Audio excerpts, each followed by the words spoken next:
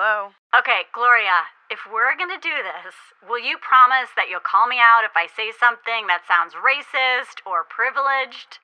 Girl, I'm gonna call you out, but here's the thing. You gotta make me a promise, okay, that you won't be afraid to ask me questions. For real. Like, we really have to do this if we're gonna do it. Okay. Welcome to Hard Candy and Fruit Snacks. I'm Gloria Harrison, a TV producer living in New York. And I'm Carrie Clifford, an actor and writer living in Los Angeles. We first met in elementary school outside Boston, when I was part of a program that bused kids from the inner city to school in the suburbs. We're going to talk about privilege and disadvantage, and about what it's like to move from one world to another without really feeling at home in either. In this podcast, we're having conversations about race and the awkwardness that comes with learning about people from another culture. Gloria, all of this stuff that's been going on, Black Lives Matter, everything.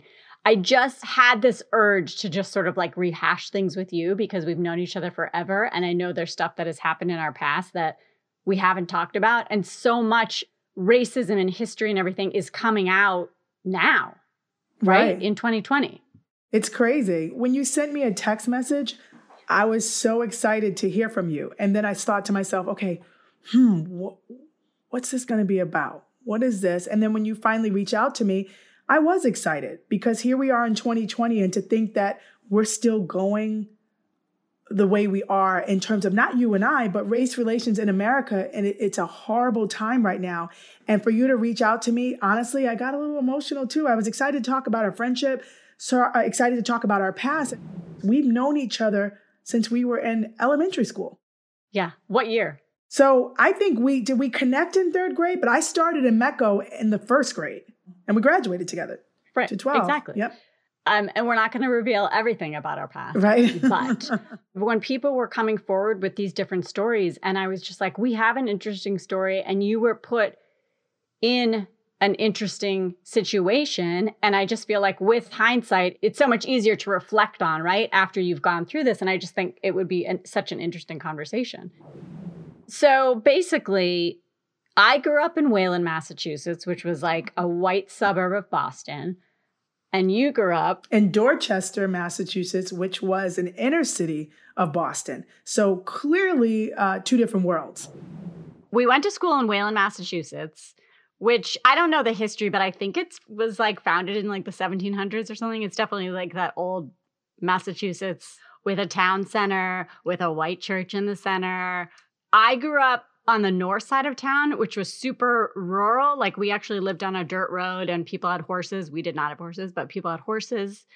I think Wayland at the time was one of the most affluent suburbs of Boston, sort of that Metro West area, Wayland, Weston, Wellesley. I remember that being that because I remember it was like one of the top wealthiest high schools in the country back then when we were in high school. Yeah. So, and it was one of the best. One of the best. Absolutely. And I feel like a lot of people that live there, a lot of doctors from like the Harvard hospitals, finance people.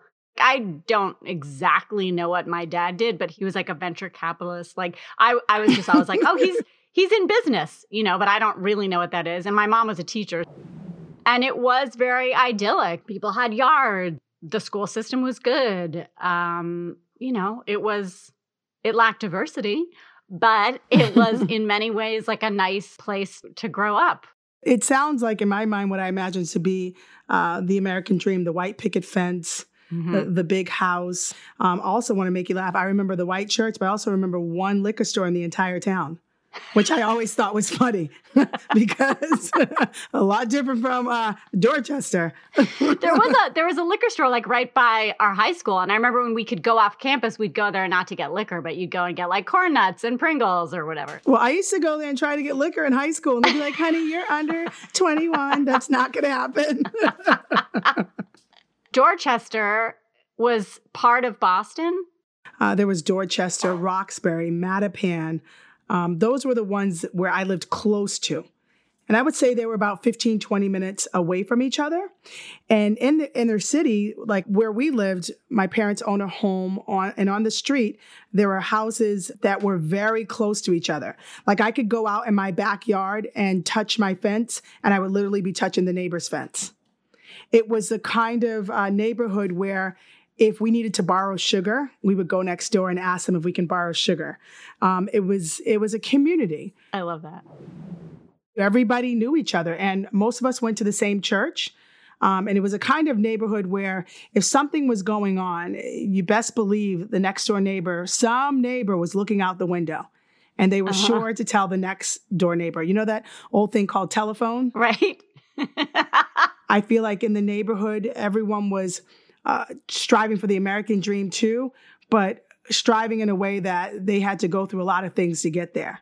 My mom saw a need for childcare in our community, and she actually started her own daycare. And my father was a truck driver. He traveled all over the country delivering packages. We would come together through a busing system, right? And you even sent me a picture from 1979. We were in the third grade together. Yes. And so we would connect through this busing system. And I want to talk about that. Yeah.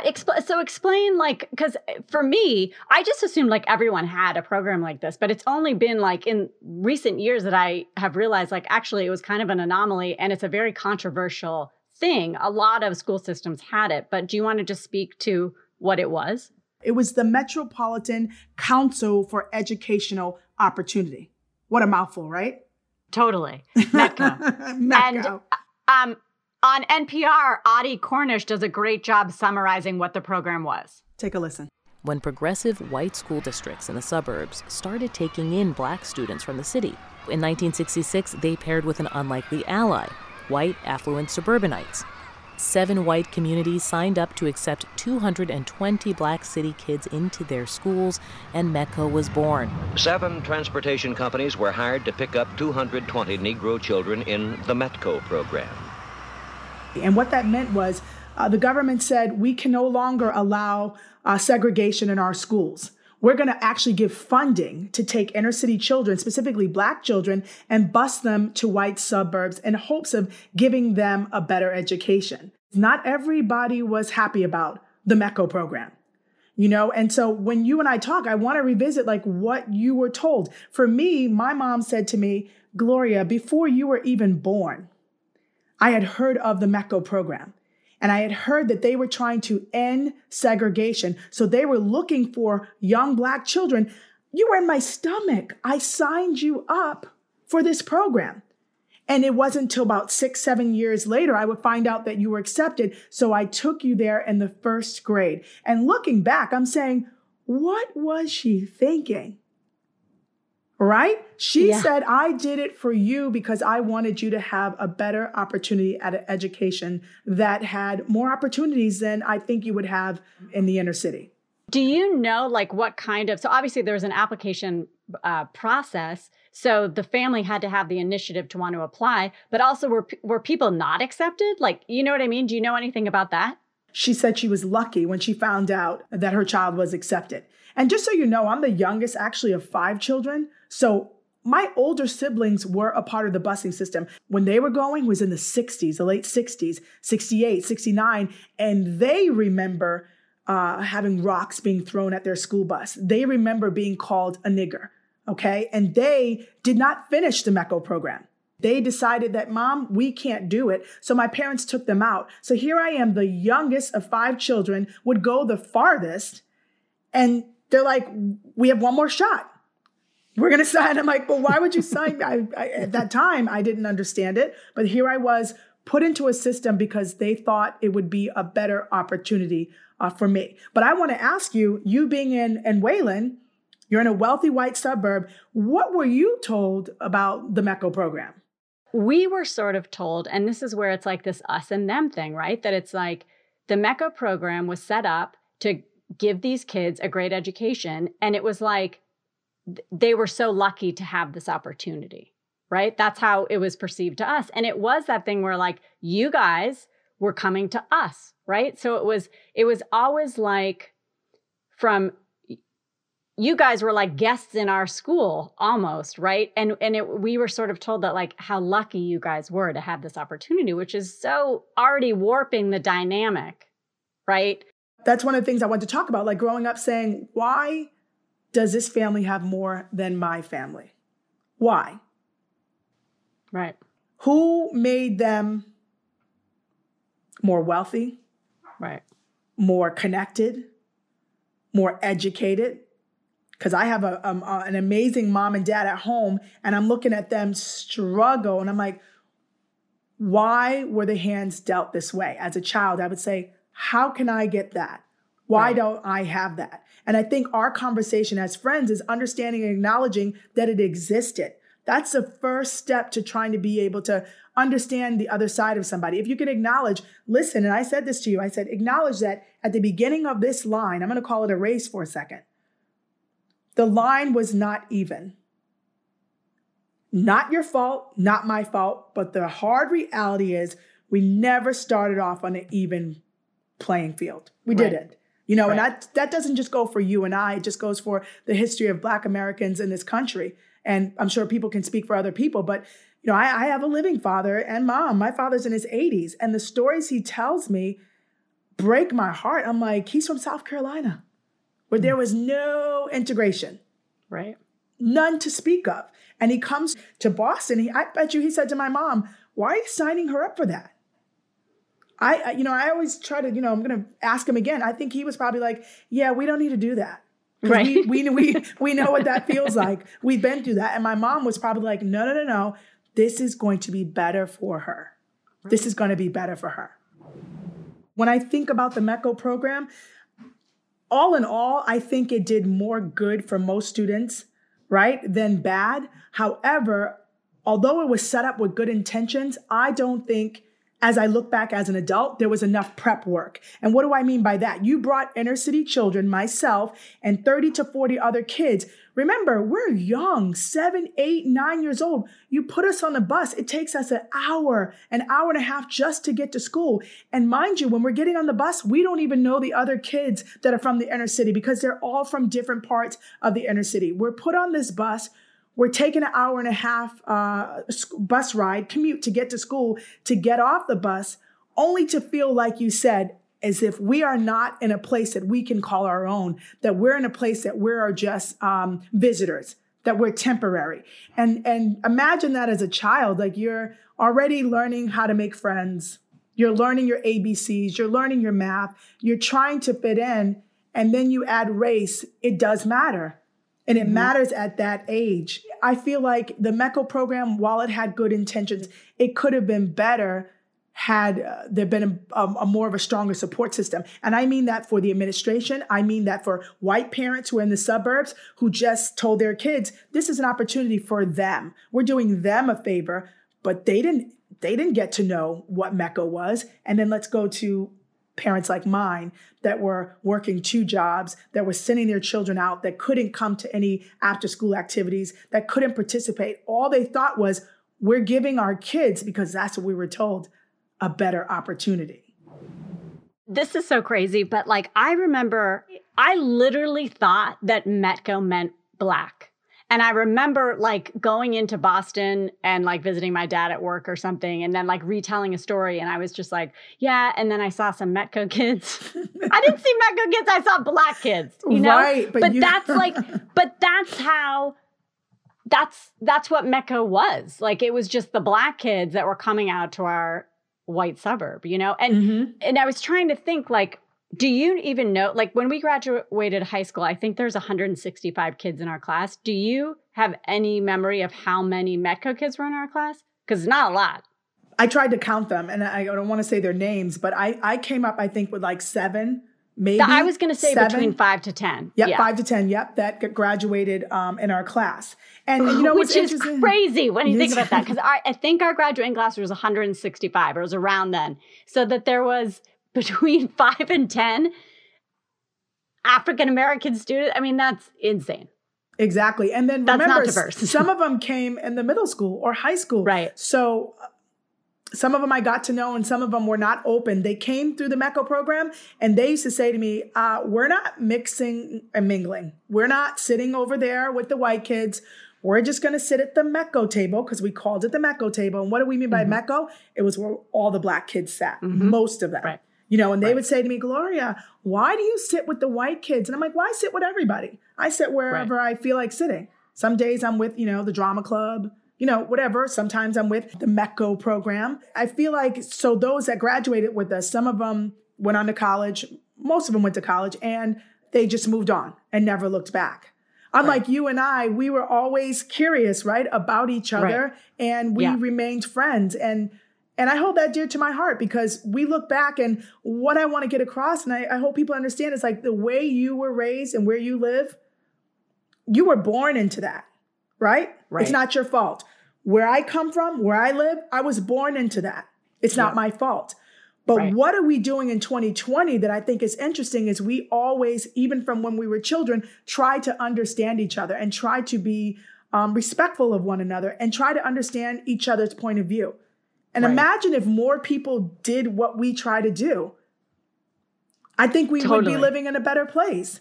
And it is that thing. It's like, I don't know, there's people who probably don't interact with people of a different race.